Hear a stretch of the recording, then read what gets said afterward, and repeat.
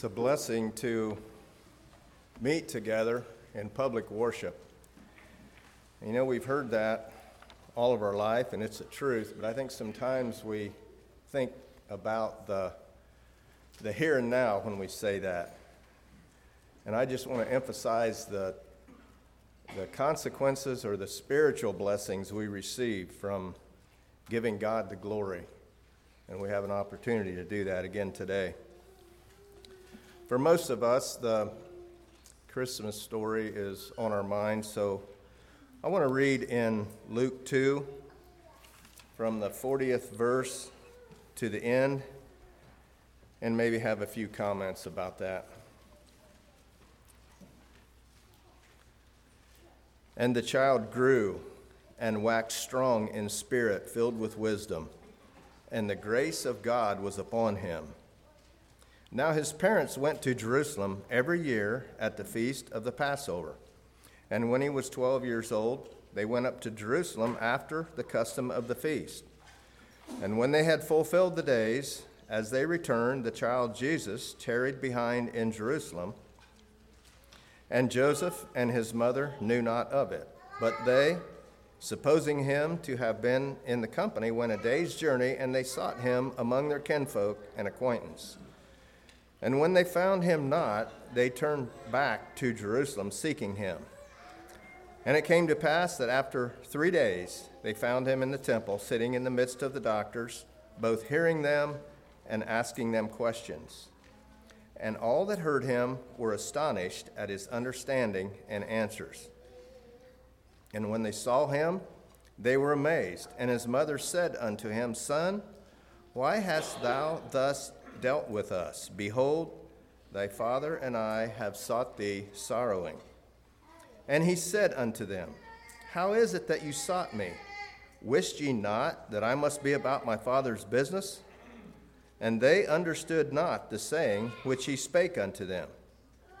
And he went down with them and came to Nazareth, and was subject unto them, but his mother kept all these sayings in her heart. And Jesus increased in wisdom and stature and in favor with God and man. Jesus grew up the son of a carpenter. And I suppose maybe in old Israel it was more the case than it is now. But many times sons followed in their father's footsteps. And it would have been reasonable to think that that's the way it was because he grew up with it. He was very familiar with his father's trade. He lived with it, and he was taught the way of the father. And I suppose sons in that day would have been around home more maybe than they are today. The father was identified to many people by what he did. If you think back, Alexander the coppersmith, for instance, there's probably many more, but he was the coppersmith, and so everyone knew who it was. He was identified by what he did, and the sons grew into that identity. They could bring shame to their father, and we think of, I think it was Samuel's sons, or they could bring honor. And one way to honor the father was to continue on with the father's livelihood and be honest and have integrity. That was one way to honor the father. I want to think about the 49th verse for just a minute. The question of his parents. Now, after we've thought about these things, about how it was very common and typical for a son to follow in his father's footsteps, when the parents found him, they asked this question, How is it that you sought me? Wist ye not that I must be about my father's business? I searched for a little bit this morning in my own mind and maybe some other people's comments Why did the parents not understand that? And I don't have that answer. I don't know why it was a question. Mary would have understood who Jesus' real father was, of all people. So what was the question? I want to turn to St. John 8, verse 39, and present here something that is a little bit harder for us to understand. Maybe we think we can understand the question that Joseph and Mary asked Jesus. But here's something maybe that isn't quite so easy to understand.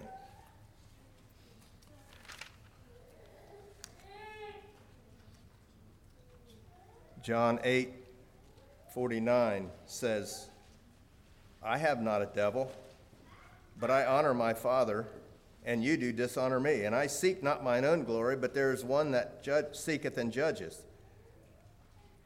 Verily, verily, I say unto you, if a man keep my saying, he shall never see death. Then said the Jews unto him, Now we know that thou hast a devil. Abraham is dead, and the prophets, and thou sayest, If a man keep my saying, he shall never taste death. Art thou greater than our father Abraham, which is dead? And the prophets are dead. Whom makest thou thyself? And Jesus answered, If I honor myself, my honor is nothing. It is my Father that honors me, of whom ye say that he is your God. And ye have not known him, but I know him. And if I should say, I know him not, I shall be a liar like unto you.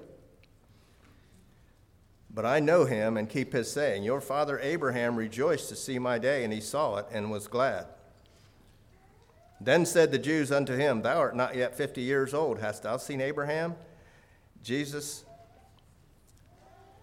said unto them, Verily, verily, I say unto you, before Abraham was, I am. You know what? I'm sorry, I've got the wrong verse there. St. John 8, well, maybe 8:39, and I started at 49. I'm sorry. St. John 39 through 44. I apologize. They answered and said unto him, Abraham is our father Jesus. Abraham is our father. Jesus, is that where I just started?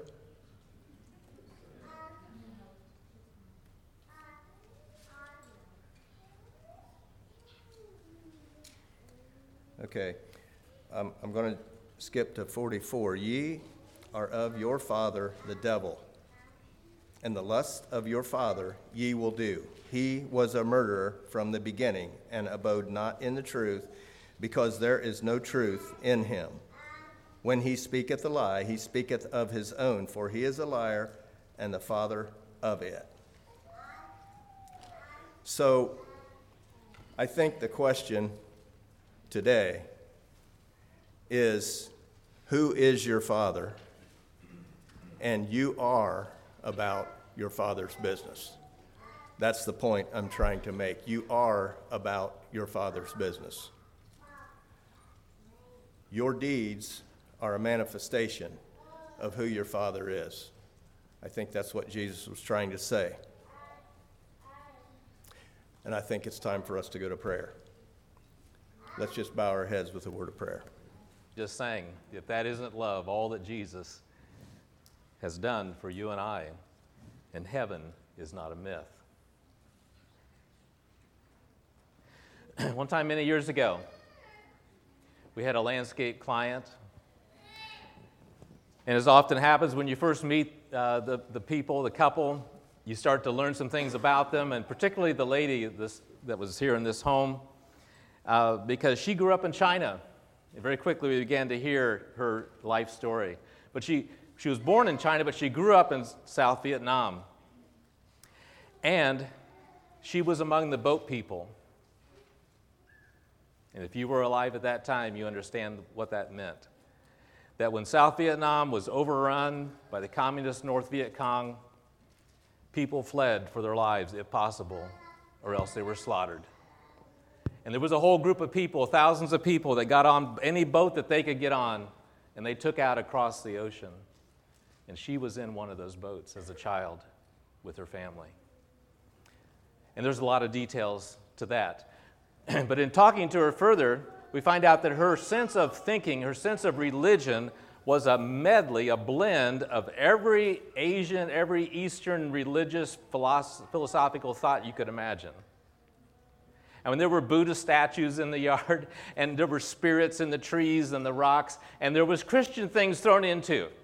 So it was a real mix of all kinds of things.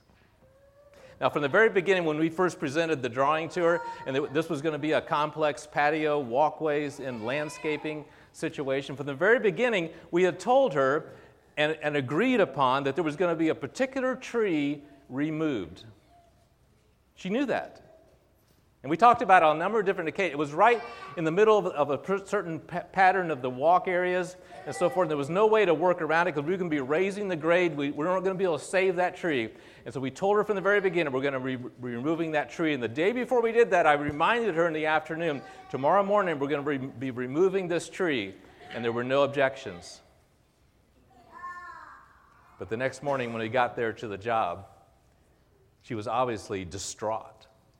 Said she hadn't slept all night. She'd been crying all night because she didn't want to lose the tree of life. This discussion had never happened before. And she had bought this little tree at some nursery, and the man was an Asian person also, and she was thinking, this is a very familiar looking tree, something I remember from where I came from. And he goes, well, yeah, that's the tree of life. So she bought it, she planted it. And it was growing up. It was 3 or 4 inches calipered near the ground, and it was maybe 10, 12 feet tall, and so forth. To her, it was the tree of life. And she was totally distraught that we were going to tear out the tree of life. And of course, coming from a Christian point of view, she's hitting a button pretty strong with me too. Now, ultimately, I don't even know if that's what it was, if she was just lying, because is what I found out later about her. Maybe she was making it all up because she knew I was a Christian, and maybe I would stop and not tear out that tree. But anyway, we agreed I would dig up and transplant the tree of life back in the corner of the yard. No guarantees. But I did. And she was satisfied with that I would transplant the tree of life. And we went on with the project. Brother Bill, I know you can relate to what I was experiencing that day. Today's title is To Keep the Way of the Tree of Life, which is the last phrase of the last verse in the 3rd chapter of Genesis. You may want to open up to the 2nd and 3rd chapters of Genesis.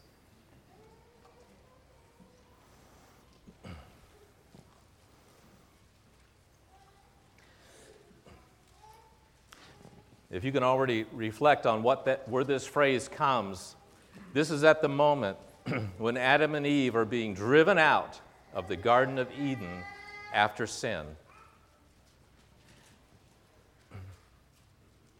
And cherubims are placed at the gate of the Garden of Eden with a flaming sword that turned in every direction to keep or to guard the way of or to the tree of life, because the tree of life has been described here. We're going to think about this a little bit today, because the tree of life also ends up showing up in Revelation chapter 22, well, several places in Revelation. We did sort of cover that a little bit in today's lesson.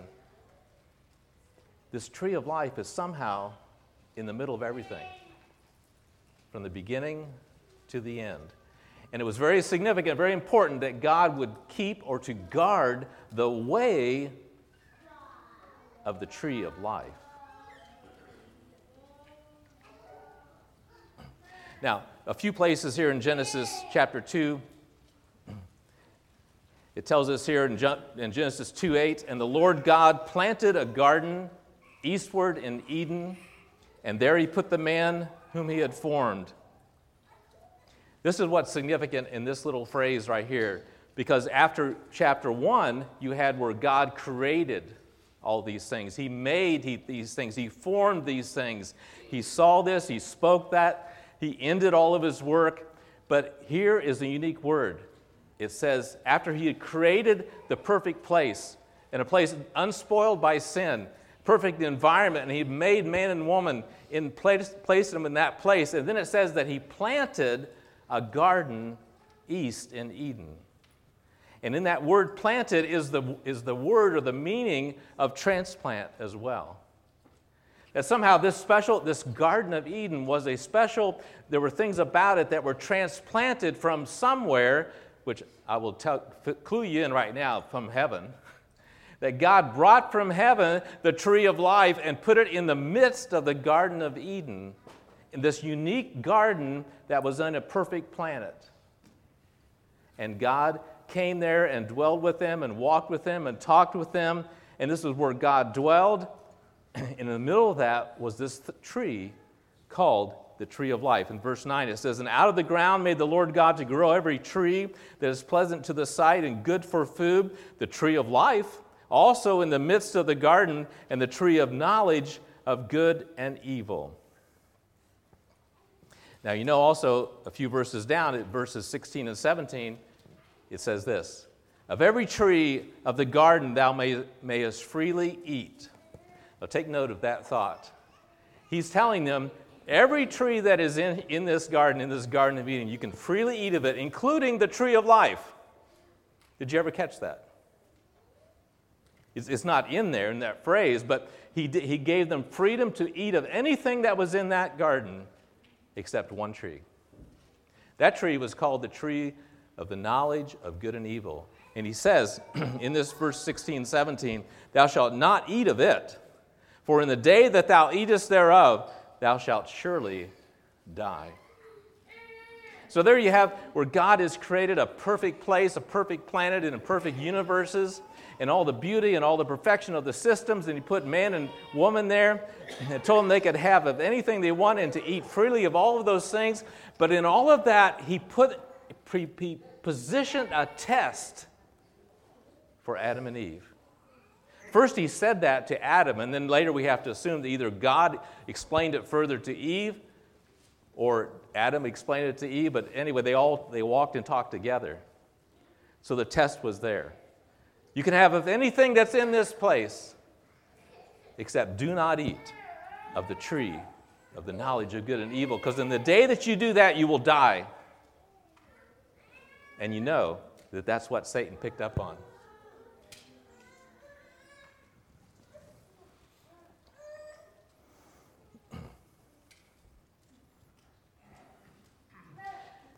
Genesis 3:22. "And the Lord God said, Behold, the man is become as one of us, to know good and evil." Now what happened? What happened was in between there was the temptation of Satan coming to Adam and Eve and talking about that particular tree. And he said, what did God really say? "Oh, no, you're not going to die if you eat of that. You're going to become like gods. And you're going to know things. You're going to know good and evil." And that was the temptation. And Adam and Eve had to make a choice. And they chose to die that day.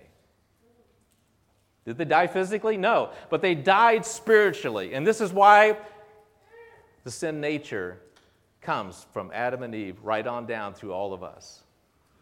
Because they chose to die spiritually when they ate of that tree that they had been told, commanded to not eat of that tree. And it comes down to a question. It comes down to that test. Are you going to be willing to obey and to listen and to follow God, or are you going to go your own way? Ultimately, we all face that kind of question. We all face that kind of test in life. Are you going to run your own life? Are you going to run everything? Are you going to make all the decisions? Or are you going to yield your life unto Jesus Christ and unto God and allow the Holy Spirit to indwell you? It's the same question, same test for every one of us. And so, the end of chapter 3, the Lord is talking there. The Lord God said, "Behold, the man is become as one of us." Again, one of those conversations of these multiple parts of God talking together about what has happened here. to know good and evil, and now lest he put forth his hand and take also of the tree of life and live forever. Now God's talking about that tree of life that's in the middle of the garden. He says, we don't want them, now that they know good and evil, we don't want them to be able to eat of the tree of life and live forever. And so there has to be a consequence. And he goes on. Verse 23, and therefore the Lord God sent him forth from the Garden of Eden to till the ground from whence he was taken. And verse 24 says, so he drove out the man. It wasn't enough to simply say, now go, get out of here. Adam and Eve were reluctant. Adam and Eve didn't want to go. Adam and Eve knew that they were living, walking, working, eating, enjoying the presence of God in every possible perfection. They didn't want to leave there. They had already started to grasp that the world was changing outside of the Garden of Eden. And so the Lord God, he had to drive them out of there because they already realized they'd made the worst mistake. He drove out the man. He placed at the east of the Garden of Eden cherubims and a flaming sword which turned every way to keep the way of the tree of life. That phrase has struck me as such a sort of a summary of all of the rest of the Bible and all of the rest of human history, even what hasn't happened yet, to keep the way of the tree of life. Now, I don't want you to get confused here. Ultimately, life, eternal life, comes from Jesus Christ and all that he has done for us. But the tree of life is a presence, is an entity, is an image that is in the heaven, is in the place where God wants to dwell with men forever. And it has something very radically to do with living forever. But eternal life comes from Jesus Christ. So I don't want to set up an idol here or something that the tree of life is somehow the only source of eternal life. But it is sort of a symbol of God's eternal blessing of life eternally He's going to pour out on people. And so this is like a summary of the history of the rest of the world. The rest of the Bible is all about keeping or guarding the way of the tree of life.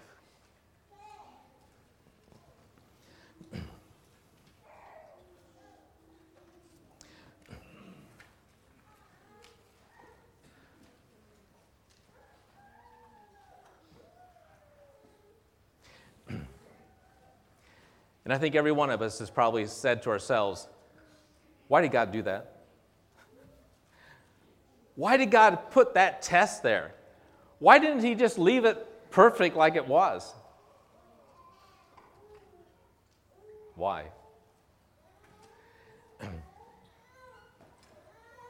I think surely every person has asked that question. Wouldn't that have been a whole lot better if we had just stayed in the Garden of Eden or stayed on a perfect planet and not ever known sin or evil in any way? And what it really comes down to is, how would we know that we needed to be saved if we already lived in perfection? In God's love for us, and ultimately, this is God's motivation in all things. It's His love for us.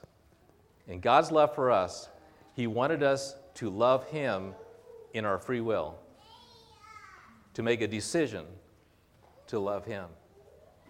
He gave man the opportunity, and and Adam and Eve chose death and chose to walk away and chose to walk the way of evil. And all of the world was cursed because of it. And all that struggle that we have lived through helps us to understand that we cannot save ourselves and we need to be saved. Because this is awful what we're doing and what we're living in. And God wanted men and women to understand that. And so went into that, and the world was cursed and men were cursed because then it would bring us to a realization: there has to be something better than this. and God and the Holy Spirit is coming into your life and calling you into His kingdom and saying there is eternal life, there is a heaven, and there is a hell. There is going to be judgment, and you have a choice. And it comes down to that same kind of commandment God gives to us to not eat of that tree. Are we going to be able to respond and to follow Him and to turn to Him for salvation? Ultimately, that's what it comes down to. Also, you think about as the history went on, the Old Testament developed there. Think about the tabernacle and another little picture that comes out of that. In the tabernacle, in the center, in the Holy of Holies of the tabernacle was the Ark of the Covenant. And it was a box. It was a box that contained very significant things. And there was a lid on it, and it was a seat called the mercy seat, where God's mercy was still continuing. Think about it when he cast men out of the garden, and the way forward is mercy. The way forward was God's mercy pouring out upon men and women to say, I'm not going to destroy you. I'm going to give you an opportunity to be saved. And His mercy continues into the end of the tabernacle there, and you have the mercy seat, and what overshadowed that was the cherubims again. The cherubim raising up their wings over top of that. The cherubims are often associated with the presence of God where He dwells. So it was there at the Garden of Eden. The cherubims guarded that gate and guarded that way. The cherubims are over the mercy seat in the Ark of the Covenant inside the tabernacle and later in the temples that were there. God continuing to keep the way, to show, to demonstrate, to create all the lessons of life through the children of Israel, to show that there is going to be a way. There's going to be a way of atonement. There's going to be a way of everlasting life. He's going to keep that way open. Then we come to the time that we celebrate this time of year, the birth of Jesus Christ, the miraculous birth of the Messiah who was prophesied on so many different levels of His birth and His life and His death, and all those prophecies came together and were fulfilled in Jesus Christ, because this is the continuation of keeping the way, of guarding the way, and presenting the way unto eternal life. God's plans continued to be worked out throughout all those things. Then we come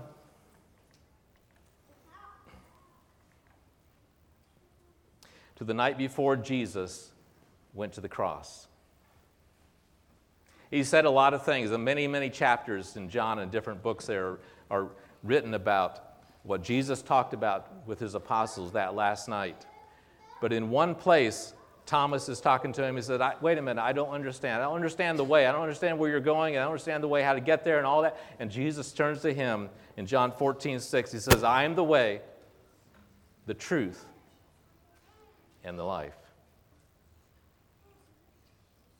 Still continuing the manner of keeping the way unto eternal life is through Jesus Christ. And He described Himself very specifically here. I am the way. I'm the way which this is going to happen. I'm the way of salvation. I'm the way that we are going to reconcile people unto God through me and through my death and resurrection. Jesus is the way, and He's the truth about it. And He personifies eternal life. But notice how that lays next to the phrase out of Genesis, to keep the way of the tree of life. God's thinking continuing right on through there of His portrayal of how He wants to bring about eternal life and salvation through God. As we turn over into Revelation, you're going to start to see some more references to this. But before we get to this, let me stop there for just a moment. Because there's some other passages that I want to share with you. You may want to turn to this, but I'm just going to briefly go through a few passages to help us understand who Jesus is and what He has done for us, because this is the plan of the way, of keeping that way under the tree of life.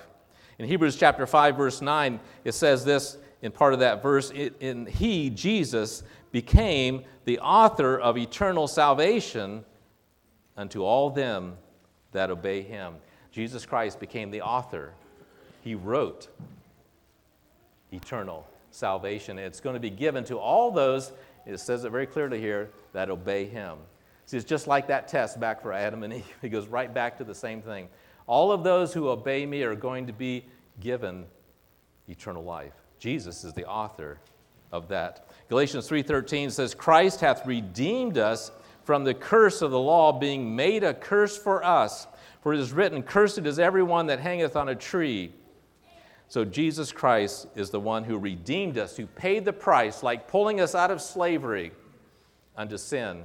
He pulled us out of that, and He redeemed us, and He became a curse for us. It says in 1 Peter 3:18, For Christ also hath once suffered for sins, the just for the unjust, that He might bring us unto God. Jesus Christ, totally just, totally without sin, He took the place of the unjust and satisfied all that was needed to pay for our sins. 2 Corinthians 5:21, For He hath made Him to be sin for us, who knew no sin, that we might be made the righteousness of God in Him. Jesus Christ was made sin for us, so that we could be made into the righteousness of God. Jesus Christ is the way. He was the only manner in which that could be accomplished. That He was without sin, and yet He became sin. He was made sin for us, so that we could be made into the righteousness of God and be accepted in heaven for life eternal. Ephesians chapter 2. I invite you to turn your Bibles there to Ephesians chapter 2. Let's just read just a few verses together to see more about this. Ephesians chapter 2, beginning in verse 1, And you hath He quickened, who were dead in trespasses and sins. And that's an appropriate description of you and I, that we were dead. See, this is the same thought. Adam and Eve chose death in that test, and we are considered dead in our sins. And you hath He quickened, who were dead in trespasses and sins, wherein in time past ye walked according to the course of this world, according to the prince of the power of the air, the spirit that now worketh in the children of disobedience, among whom also we all had our conversation in times past, in the lust of our flesh, fulfilling the desires of the flesh and of the mind, and were by nature the children of wrath, even as others, but God, who is rich in mercy, for His great love wherewith He loved us. It always goes back to love. That's all the reason, the motivation of God, of why He did things, why Jesus did things, because of the great love that He had toward us and His richness in mercy. That's why He kept the way unto eternal life. Verse 5, And even when we were dead in sins, hath quickened us together with Christ. By grace ye are saved, and hath raised us up together, and made us sit together in heavenly places in Christ Jesus. Now, verse 7 has always been a unique verse to me. I didn't understand it, and I still don't understand it. But think about what it's portraying here. Verse 7, That in the ages to come He might show the exceeding riches of His grace in His kindness toward us through Christ Jesus. Now, I like to underline and mark a lot of things in the text. But that verse, I've never underlined anything. Because it is so bewilderingly amazing to think about heaven. Here is a description of heaven.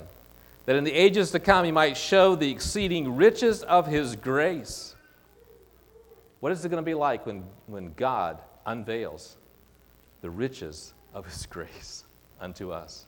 We were talking about heaven a little bit this morning, and it begins to spark our imagination. We can't hardly even begin to think about those things, and yet God, in all of His glory, is going to light an amazing place but part of that is going to be the riches of his grace in his kindness toward us through Christ Jesus. And all of that is talking about two words that we often talk about, God's mercy and God's grace. Why didn't he just give up on Adam and Eve when they failed the test? Because he also knew about all of us too. And he wanted to provide a way of salvation, wanted to provide a way that we could have eternal life if we would choose to follow him. And it's all in mercy and it's all in grace. And as we come to heaven, that all of that is going to explode on the scene. This is why I wanted you to come and be with me forever. For by grace are you saved through faith, and that not of yourselves. It is the gift of God. But what an amazing picture there. And then as we go in, open up into the book of Revelation, we begin to get little images, and the tree of life figures in that as well. Let's go back to that now. Revelation chapter 2, verse 7. This is in the letter to the Ephesians. At the end of that, at the end of every one of those 7 letters, there was a promise given to the overcomers. You remember that? The overcomers are the ones who are believers, the ones who have overcome Satan, who have overcome sin because of Jesus Christ. And he said there's a promise to everyone who overcomes. And in that first one, in 2:7, it says, to him that overcometh will I give to eat of the tree of life, which is in the midst of the paradise of God. Somehow, God has transplanted again the tree of life that was in the Garden of Eden, somewhere maybe in the Middle Eastern area of this world, and he plucked it back up and he transplanted it back into heaven, into the paradise of God. You remember the man that was dying on the cross next to Jesus? He said, Lord, remember me when you come into your kingdom. And he looked at him, he said, this day you will be with me in paradise. When that man died, he was in that in the middle of paradise. In the middle of that place is the tree of life. That's part of the scene. But it's an amazing structure standing in the middle of the street and on both sides of the river. And we'll get into that just a little more here. So you go to the end of Revelation 22, verses 1 and 2, and here's the description. And he showed me a river, a pure river of water of life, clear as crystal, proceeding out of the throne of God and of the Lamb. And in the midst of the street of it, and on either side of the river, was there the tree of life, which bare 12 manner of fruits, and yielded her fruit every month, and the leaves of the tree were for the healing of the nations. Now, I've tried over and over again trying to picture what that is. Trying to picture the street and the river and the tree on both sides of the... And that's just beyond our imagination to quite picture it, but it is astounding, it is amazing of what's going to be there, what we're going to see. And it's going to be that same situation where the tree of life is going to be and the fruit is to be eaten. It's going to be part of the experience in heaven is to eat of that fruit, and something different comes out about every 30 days or so, and it's there for everybody. And there's some others who describe that, well, there's lots of trees lining both sides of the river, and there's all kinds of other ways to describe this. But this is the description in that new heaven, in that new earth, in that new Jerusalem, that you have this tree of life prominently positioned. Because God thought from the very beginning that it was essential to keep the way under the tree of life. And all the history that we've read in the Bible points to that. And here we see the culmination, we see the explosion on the scene of what that really meant in God's eyes, what's really in heaven. But in a few verses down, 22:14, it says this thing: blessed are they that do his commandments, that they may have right to the tree of life.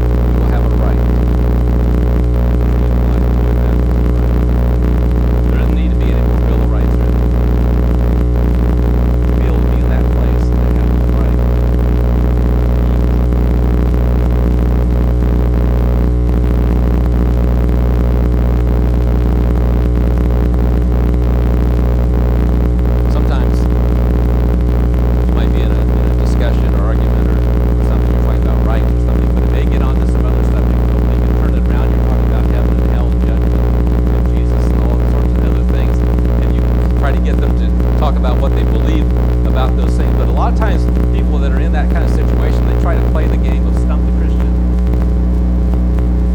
How do you stump the Christian? What question do you use to stump the Christian? Maybe you've heard this before.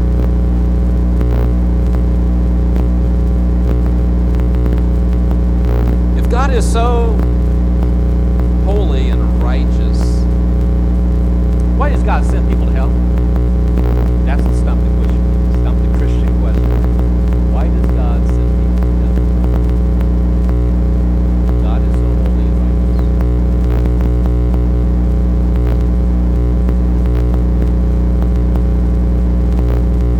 I want to tell you what I read in a little book that I found in the lobby. I think there's a few copies left on that table.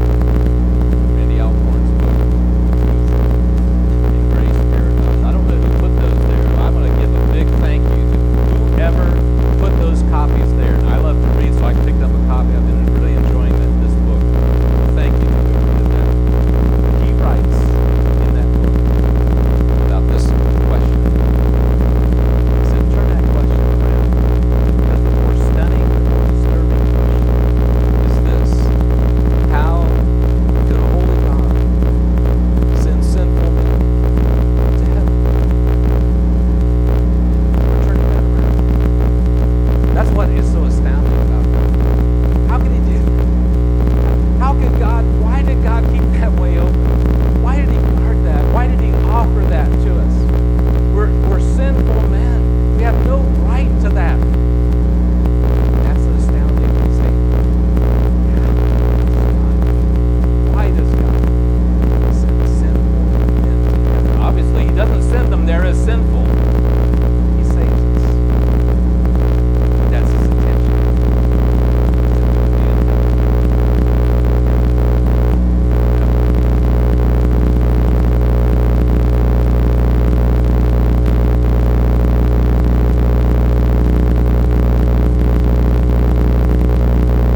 I want to close in prayer.